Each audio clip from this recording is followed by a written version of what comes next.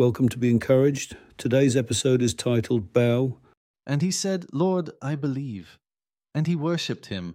John 9:38. Today, society bows to itself. Arrogance is expected, while humility is considered a character flaw. This attitude is led into the churches as if it were some king.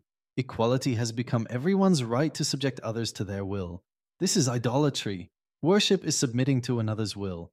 To worship Christ is to bow your knee to the name of Jesus, to put aside your will and submit to his will, which is eternal life. That life has an address.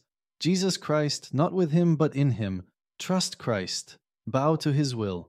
Father, thank you for the visible object of your will that my inner eye sees and heart embraces. To submit to Jesus' will is pure worship. His will is my will manifested.